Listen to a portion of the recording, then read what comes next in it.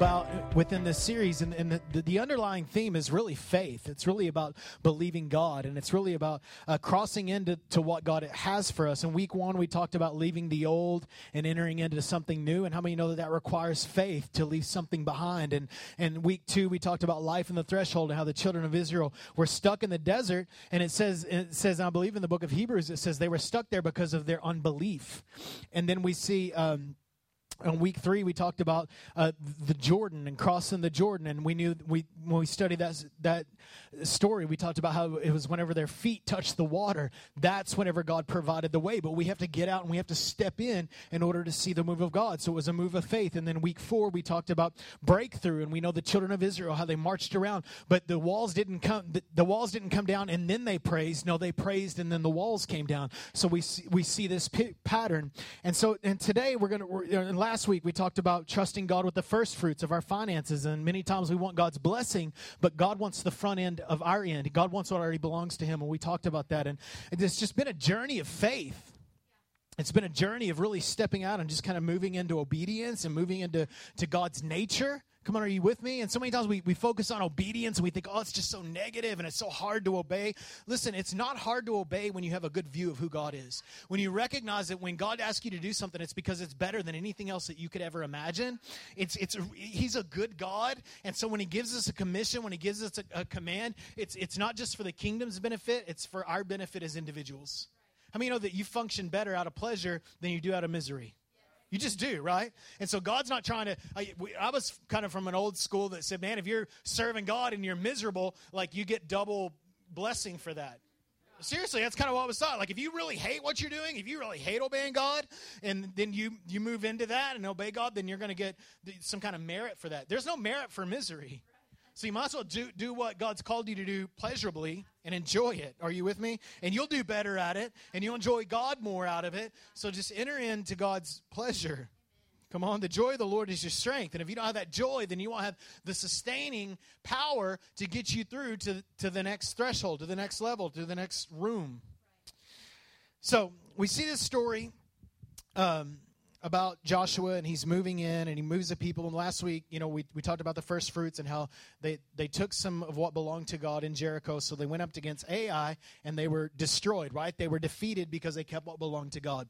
So then they make things right? They went all Old Testament on Achan, and they took care of him, and then God brought His blessing, and then they went in and they took Ai. And they start this conquest, well, not really start, but continue the conquest of taking back the land that God had already given them. And so Joshua was leading these battles. Now keep in mind, Joshua was like 80 years old.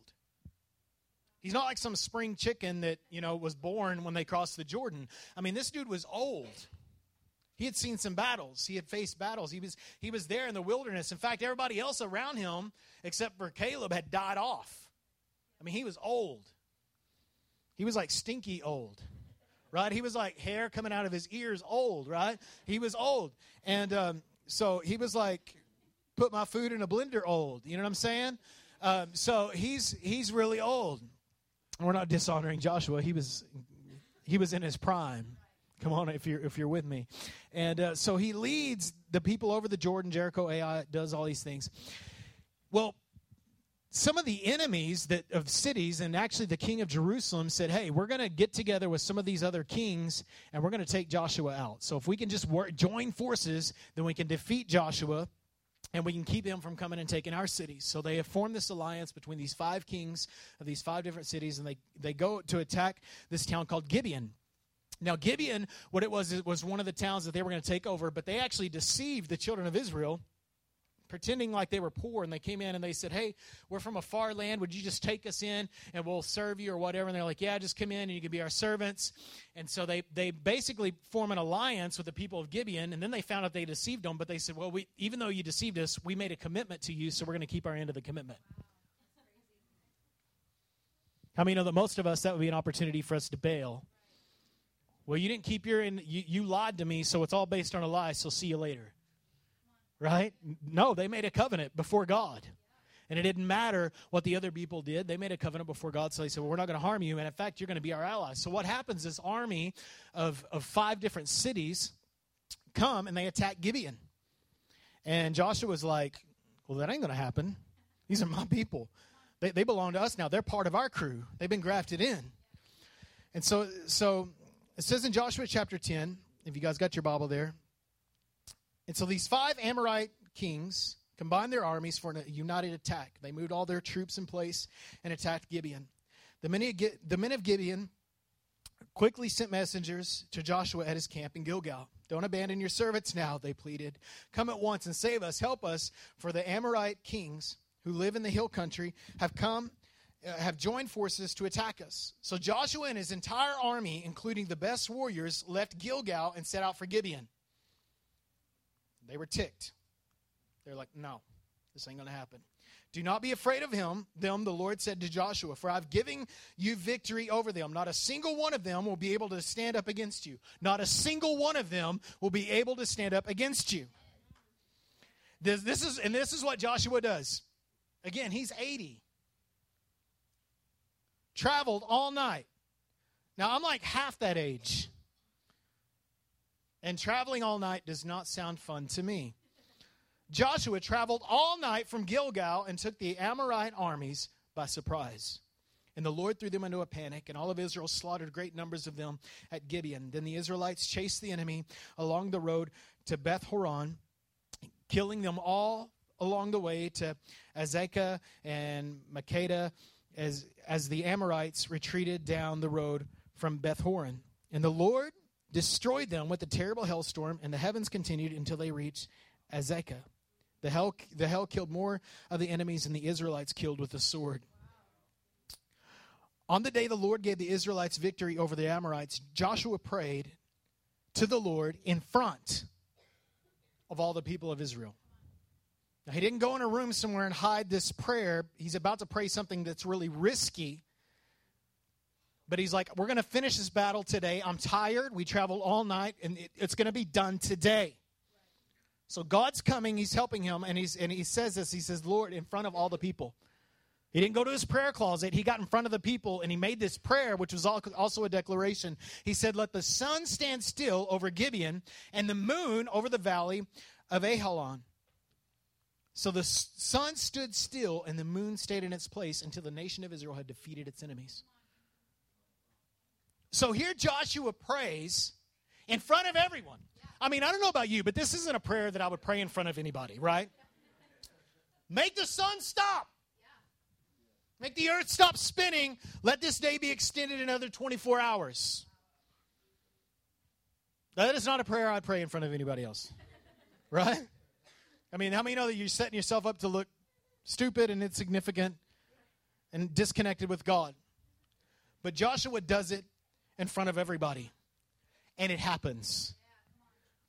Now, Chinese, Egyptian, and Mexican writings have also have this in their record of a long day, that the earth actually, so this is something that was actually recorded by not just the Jewish culture or the Christian culture. This is something that many cultures have embraced, this long extended day. Now, did the earth stand still or did the sun stop? Well, we know that the sun's not moving, right? That the earth is actually rotating around the sun. But when Joshua prayed that, from his perspective, he knew that he needed the day to last longer.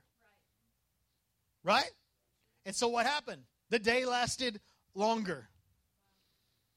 So from Joshua's subjective viewpoint, the sun stopped. The sun didn't stop. The sun stood still. The earth stopped rotating. Now, if you know anything about science, which I don't know a lot about science, but if you know anything about science, you know that can really screw things up on the earth. I mean, the earth stops spinning, then you got people floating. There's no gravity. You know what I'm saying? I mean, everything's just a mess, right? Hurricane, you know what I'm saying? Like tidal wave, it's a mess. I mean, the earth is meant to rotate. But the God of heaven, the God that created the heavens and the earth, also was able to take a seemingly chaotic situation and bring order to it and stop the earth for his people. This shows us the depth of God's love. That he would step into all the laws that he created and keep chaos from happening to fulfill the request of his children. God could have just took them out, but it was Joshua's request. Joshua wanted to see God intervene that way. So God could have just wiped it. I don't want to mess with all that. God of heaven said, no, I will grant the request of my child. Some would suggest that this was just figurative, right?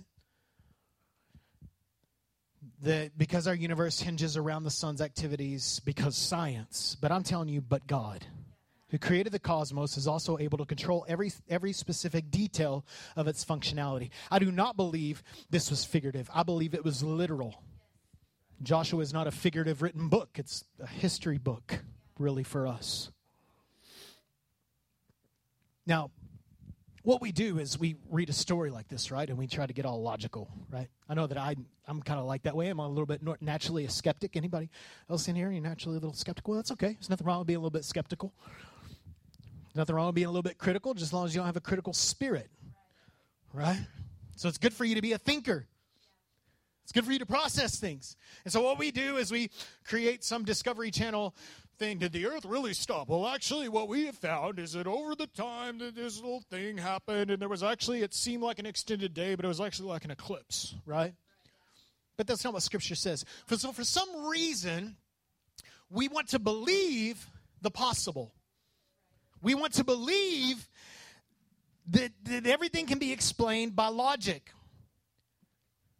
There's nothing wrong with being logical. There's nothing wrong with being smart. There's nothing wrong with science. In fact, science doesn't deny God. It actually confirms God. Science has never been able to disprove anything that we believe in our faith. Nothing's ever been disproven. So there's nothing wrong with logic. There's nothing wrong with reasoning. But listen, God has invited us to take part in the impossible. God didn't create you.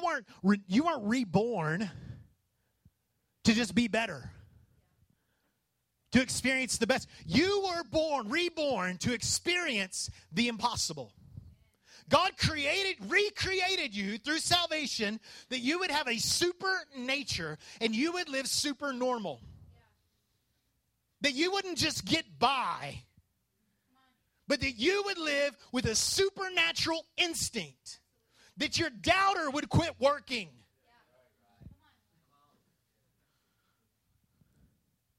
How many of you want your doubter to quit working sometimes? You wake up and you're like, what? Listen, we are called believers for a reason. We are called believers for a reason. Jesus says, Matthew 19:26, with man, this is impossible. Jesus was talking about being born again, being born a second time. But with God, all things are possible. See, we don't serve the God of the possible, to the probable, to the logical. We serve the God of the impossible. We serve a God who stops the earth. That's the kind of God that we serve.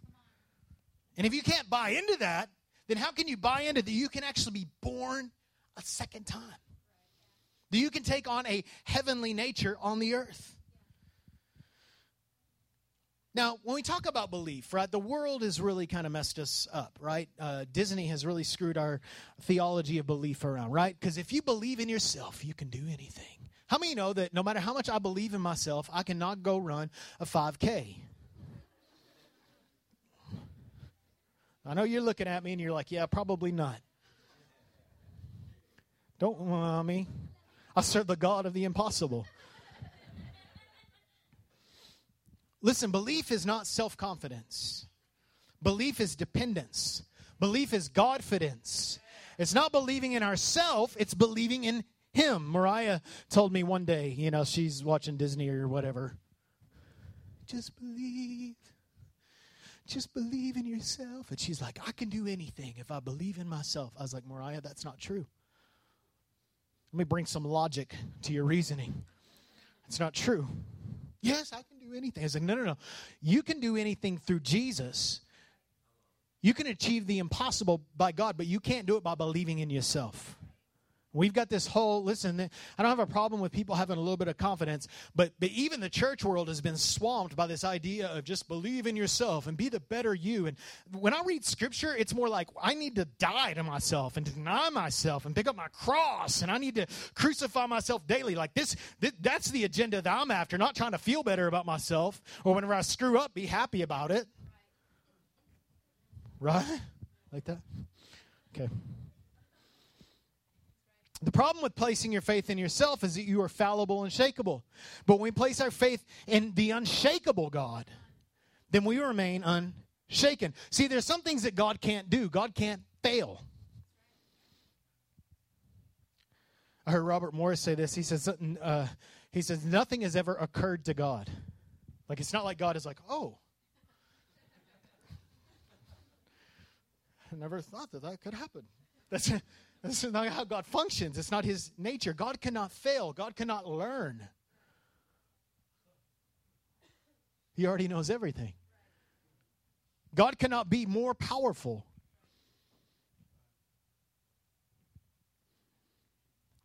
But you were born for supernatural and supernormal. Let me tell you this morning, that it is abnormal as a believer for you not to crave the impossible. If there is not something inside of you as a believer that craves to see impossible things, then something's wrong with you as a believer. I'm not judging you. I'm just saying, let's get this right. We as believers should crave the impossible. Well, I've been let down so many times. I understand. So have I. But we don't trust in what is seen. We trust in the unseen because we want to unlock the unseen. We should function with so much hope for the impossible that people question our sanity. Really?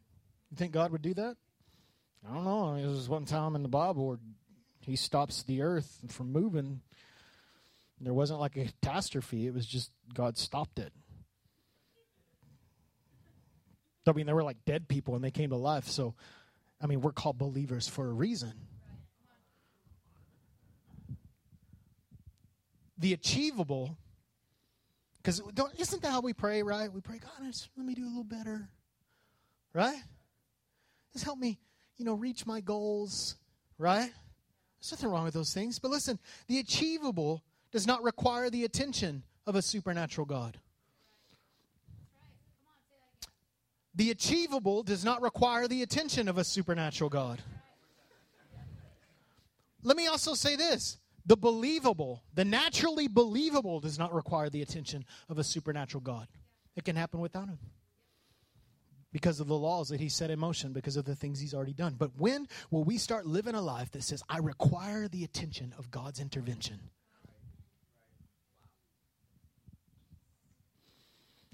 I require the attention of God's intervention. Would we live lives like that?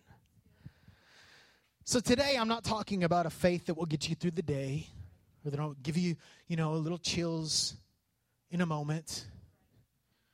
But the type of faith that moves mountains, that stills storms, and pauses the universe. I'm talking about faith for the impossible this morning.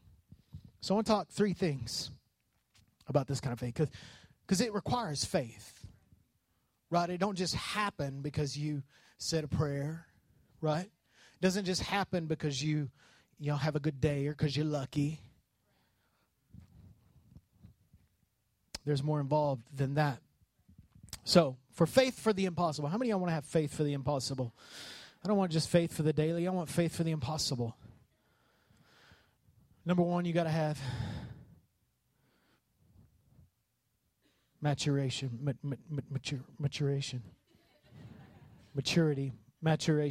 I had to have a chun at the end. Maturation. You got to have the maturity. Are you guys with me? It's a hard word to say, I know. Yeah, you're right. You're not into the logical. Right. That's good. God will help me say those big words. Maturation. There's a maturation process inside of you, right? A maturing. Right? It's not just, faith is not a state. It's a journey. We talk about that. We're talking about a faith that is committed to growth. So maybe your faith isn't fully grown yet. None of our faith is fully grown yet. It's growing. Are you with me? But a faith that's committed to growth. A maturation, a faith that is saying, I will grow. Listen, faith is the currency to access the unseen realm. We need to grow in that economy, right? If faith is the currency, then I need to increase the economy of my life. Did you know that you live by faith, that you walk by faith as a believer? That's your currency. It's how you get by, but it's also how you experience the supernatural. So faith is the currency for that. Jesus healing some blind guys in Matthew chapter 9, this is what he says. He heals them. They're like, oh, thank you, Jesus. Right? And he says this, according to your faith, before we see it, he says, according to your faith, it will be done to you. According to their faith, they experienced the miracle. Wasn't according to their fortune. Wasn't according to their works. Although you can't separate faith from works. The work was them coming to Jesus. But because of their faith, faith is the currency. It will be done for you. How many know that there's the gift of faith? That's the faith that you have. And then there's the faith that's developed over time. So you have a measure of faith. God has given you a level of faith. You have a faith level, right? You're born with a measure of faith. But if that's all you have, then all you're going to experience is what you have. So what you've got to do is you've got to increase that faith. Again, let me just say this. Joshua was 80 years old. So he got out in front of people and he prayed that prayer.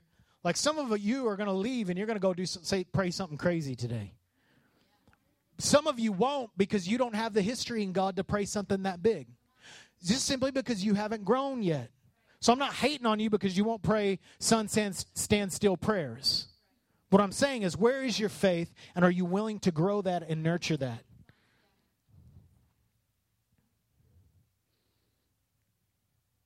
Faith is not a destination, but a process. It's a lifestyle we walk, we live by, we grow it. And what I'm not saying is that you need to have seasoned faith. I'm not saying that. I'm saying that you have to have faith that is devoted to growth. Matthew chapter 17. I tell you the truth. If you had faith that is even as small as a mustard seed, you could say to the mountain, move from here to there, and it would move, and nothing would be impossible. I got my fingers a mustard seed. It looks like I'm just holding my fingers together, right? Close your eyes. Did you feel that? Close your eyes over here. How many of y'all got hit by that? That was a mustard seed. You couldn't even see it. Over here. Close your eyes. I said close your eyes. Oh, sorry. Oh. Right back here. Right back here. Close your eyes. Right back here. You can't see it, but you can feel it, right? Open your mouth. They're spicy. I tried one this morning. They're spicy. Over here. Listen, you can't see it. Why can't you see it? Because it's tiny. I dropped it. I didn't see it. Little bitty seed. I mean, even though you can't see it, you're expressing faith. Oh. My cleanup crew is going to love me. I was picking up seeds 2 years later. All right. So what the heck? That doesn't make sense to me, right? Because, I mean, my faith is a lot bigger than that. Your faith is a lot bigger than that. I mean, you might be brand new, it might be barely, but it might be the size of a pea. But your faith is bigger than that. But Jesus said if you had faith that it was that big, that you would see mountains move. That you would speak to mountains and mountains would fall into the sea. That you would speak to storms and storms would pass. You would speak to the cosmos and the earth would stop moving. Essentially it's what Jesus' faith is big.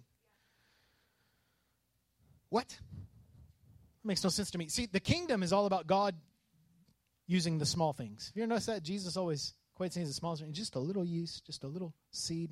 It's the kingdom. God always has what is a seed? A seed is the starting point. So when Jesus said that, he wasn't saying that that your faith is going to stay that small, because he says this in Matthew 13:32. He says the smallest of all seeds, the mustard seed, becomes the largest of garden plants. In fact, it grows into a tree. And even birds come and hang on its branches. So your faith might be this little right now, but you're committed to the process to see your faith grow.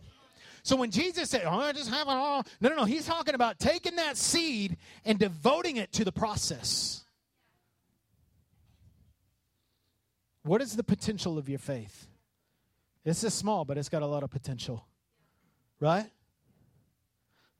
Watch out. You want to get one of those in your eye. Then we'll have to pray healing. Okay. How do we get faith? Romans 10:17. Faith comes by hearing the word of God. So we get faith. Faith starts. This is what the context of salvation. Faith starts as the word. We hear the word, boom, faith begins. What is the word when Jesus talks about the seed? So we're in the seed. The word, right? So he talks about the word growing. Listen, as you grow in the word, your faith grows. It's not just about you getting in the word and having a devotion, although you need that. But you need to get into the word until the word gets into you. You know, Jeremiah, it said this, that he ate the scroll. Gross, right? How do you eat a scroll? One bite at a time, right? And he's like, right, eating the scroll. But when you eat something, it becomes a part of you. Listen, when you feast on the Word of God, when you feast on the bread of life, it becomes a part of you. Your faith will grow as you develop an appetite for the Word of God. That's how your faith grows. The whole earth and all of its existence is here because the Word was spoken. You need to speak the Word. You need to believe the Word and speak the Word. You need to observe the Word like you're doing right now. You need to read the Word. Then you need revelation from the Word. You need declaration of the Word. You got to get in the Word until the Word becomes part of your DNA. We look at the disciples, and I think it's available for all of us no matter how deep we are in the walk. But we got to keep in mind that the disciples were saturated with the words of Jesus for 3 years. They were hearing him speak day in, day out. That's why we see in Acts, all of a sudden, the lid was taken off. I'm not saying that it takes 3 years. It don't take 3 years. It just takes a moment. It takes obedience. It's taking that word and doing something with it. Allowing its potential to bear fruit in your life. Faith increases as our understanding of God increases. Faith increases as our understanding of God increases. Revelation. What is revelation? Is God, I was about to say gooder. Is God gooder today than he was yesterday? No. His goodness is eternal. Is God more powerful today than he was? No, but my understanding is. Is his love bigger than it's ever been? No. His love's constant. It's unchanging. But I have more of an understanding of it today than I did yesterday. And as I understand him, I'm able to function in him a little bit more. As I understand him, my faith in him grows because I realize that he's good. It's just a revelation. It's like I'm wearing socks right now. My buddy Ben uses this illustration. I'm wearing socks right now. They're gray socks, and they got little blue crabs on them. They're pretty rad. They're awesome socks. You didn't know that until I told you. Oh, look. Gray socks with blue crabs. Now you have the revelation. They were always on, but now you know about it. I know you wanted to know about my socks. No. Okay. So you've got to have a commitment to growth, a maturation, a maturing of your faith.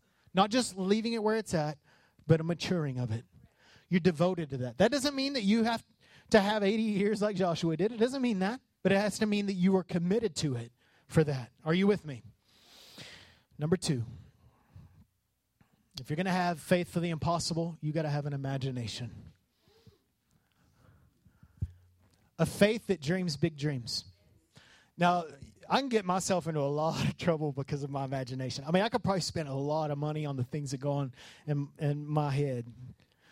You know, When people talk about, well, provision follows vision, I'm like, there is no way. I mean, it's actually got to be, it's the unseen realm, all the money that I need to accomplish all the things that are in my brain. I'm saying, provision follows vision. I'm like, man, there better be a lot of provision then, right? Because I have a big imagination. I know God could do some incredible things. Now, some of you have bigger imagination than me. In fact, some of you are bothered by my imagination. You're like, that's just ridiculous. I'm like, that's okay. Because when we have a faith that dreams, God can fulfill that. Check this out, Ephesians 3. Now to him who is able to do immeasurably. The word there in the Greek is super abundant. God who is able to do super abundantly more than we can ask or imagine, according to the power that is at work in us. What is the power? The power is the Holy Spirit, but it's also faith. Faith is what accesses the Holy Spirit in your life. Are you with me? He is able to do more than I can imagine. That's scary. 'Cause I'm a pretty creative guy, And some of you are really creative. Like you think, man, it'd be kind of cool if God did that. Start believing for that. When will we ask some of the things that go through our mind? I mean, can you imagine Joshua, 80 years old, right? He's already lost his creativity, we would say, in our day and age, right? I know that when I was younger, I was a lot more creative. But I don't believe that. I don't receive that. I believe that as I grow in my revelation of God, He's creative. I'm going to become more creative. So that's what I'm standing on. But I know when I was younger, it was easier for me to dream. It was easier for me to have vision. But I want to devote myself to say, I'm just going to dream. I'm going to put my phone away. I'm going to get away from my computer. I'm just going to dream. I'm quit looking at somebody else's highlight reel and their dream. I'm going to develop my own dream. And a faith that dreams big. Maybe it was because Joshua was so delusional from not sleeping the night before. I don't know what he was thinking, but somewhere in that 80-year-old brain of his, at least 80 years old, somewhere in that 80-year-old brain of his, he thought, wouldn't that be cool if the earth stopped? If the sun stayed still and we could finish them today? I mean, where do you come up with this stuff? Right? I mean, can you imagine being one of his warriors? You'd be like, I mean, what we do notice is that he didn't try to get a vote for it, whether it was a good idea or a bad idea. In fact, he got in front of everybody. I mean, he was crazy. I mean, he was really crazy. And he gets in front of everybody. He's like, son, stand still.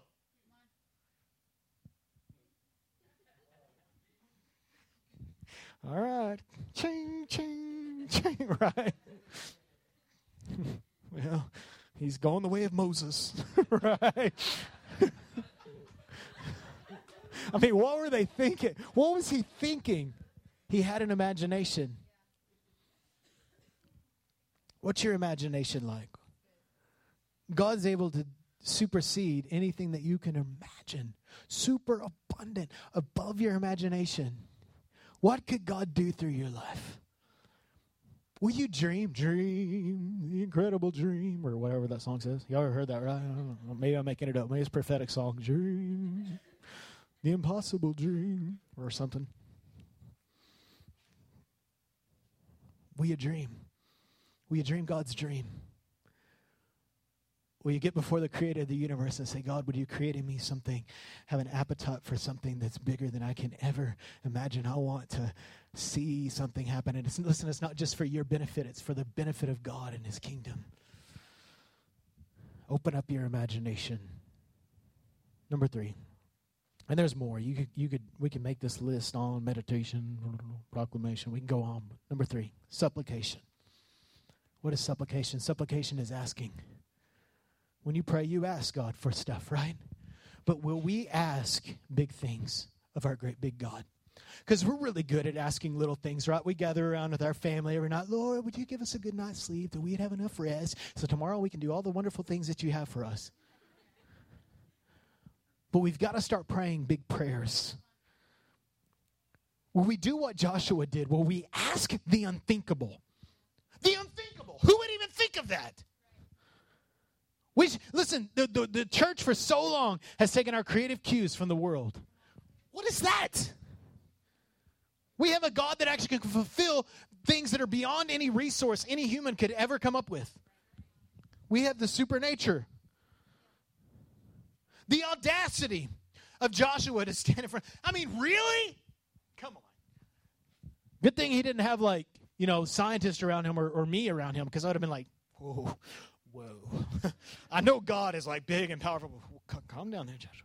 Hey, guys, what he actually meant is just make the day seem a little longer. There you go, Joshua. I'm being your defender. Right?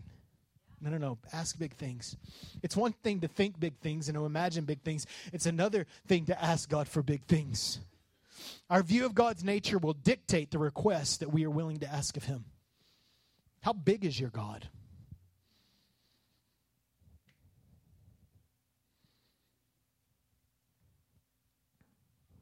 How big is he?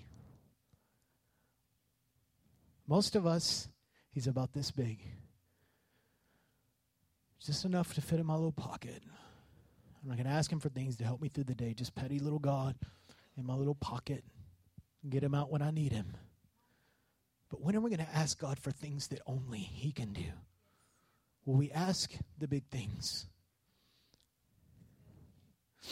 The size of our prayers is indicative of our view of how big God is. Listen, big prayers are not a lack of big faith. They're an expression of it. Oh, let me say that again. Big prayers are not a lack of big faith. They are an expression of it. Listen, as your faith grows, so would the things that you're asking of God to do. It won't just be get me through the day, right? That's good. That's a good prayer. There's nothing wrong. You should pray that. Some of you just need to pray like this. God, I pray that my life would be so poured out tomorrow that everyone around me would experience Jesus. Some of you, that's so far off your radar. Some of you are like, yeah, I do that every day. I'm like, great. God bless you. But some of us, we're just not there yet, right? But we're committed to the process. Listen, we're not talking about doubtful or fearful. This is what we do. We don't allow our imagination to direct our prayers. We allow our fears and our concerns and our doubts to drive our fears. God, would you help me? I pray that this doesn't happen. I pray that this doesn't happen. Lord, please just protect me. Oh, Lord, would you just do something? When are we going to start praying dangerous prayers? It says, God, would you do something huge in my life?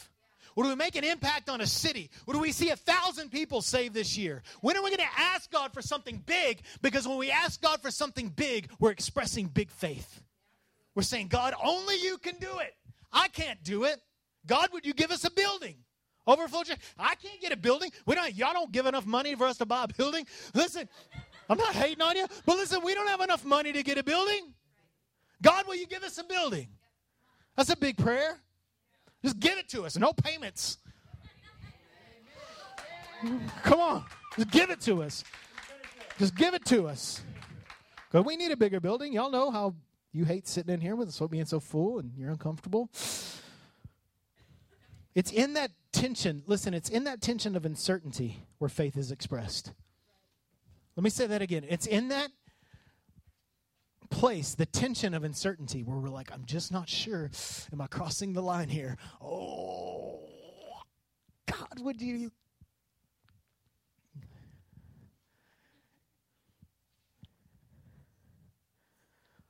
I'm finishing up. Mark 9. Mark 9. So, this is what happens. There's this father with a demon-possessed kid. I'm just going to tell a story. He's got a demon-possessed kid, and his kid's freaking out, having these fits. He's having these seizures. He's throwing himself, trying to kill himself, throwing himself in the fire. And so he hears about Jesus' disciples, right? And so he's like, well, let's just take them over to the disciples, and maybe they'll pray for my kid. And so the disciples try to pray for his kid, and no demons are delivered. Nothing changes. So he comes to Jesus. And I love this. He comes to Jesus. And he tells them, he's like, the Spirit throws him into the fire or in the water trying to kill him. Have mercy on us and help us if you can. Right? If you can, because how many know that this guy had probably been to doctors? He had been to the disciples. He had probably been to every spiritual person that he knew. And he's like, Lord, if you can. I mean, I'm kind of done. I'm kind of done, Lord. I'm kind of done fighting this battle. So if you can. And I love Jesus' response. What do you mean? What do you mean if I can? Anything is possible if a person believes. And so immediately, if you know this story, and I've hung my spiritual hat on this story because I can relate to this father. The story goes on to say that he says, Lord, I believe, but will you help my unbelief? And Jesus didn't get mad at him and smack him and say, you're an unfit servant. He said, I'll help your unbelief. And he heals his son that day. So today I dare you to ask God for something that only he can do. Not something that you can do. Not something that you could dream up. But something that only God can do. Something that would be so supernatural and so powerful that only God could get credit for it.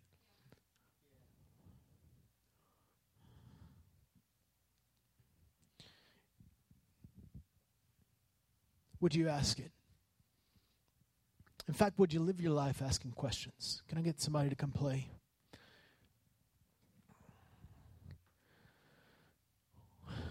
Would you live your life asking God questions? Would you stretch the limits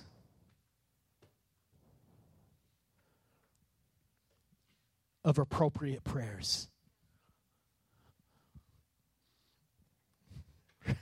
I mean, he's kind of like, he's praying this. He's like treading. I mean, that's like dangerous. That's like stupid, praying that the whole earth would stop for him. For insignificant Joshua, that's stupid. What is he thinking? That's crazy talk. But would you live that kind of life? Can we commit together to say, God, I'm going to live my life asking, pushing the envelope of heaven and saying, God, would you do something big? Would you do something only you can do that I could never achieve, but only something God can do? It's not for my promotion. It's not for my advancement. It's for the glory of God. And the only one that can get glory out of it because it's so powerful is God.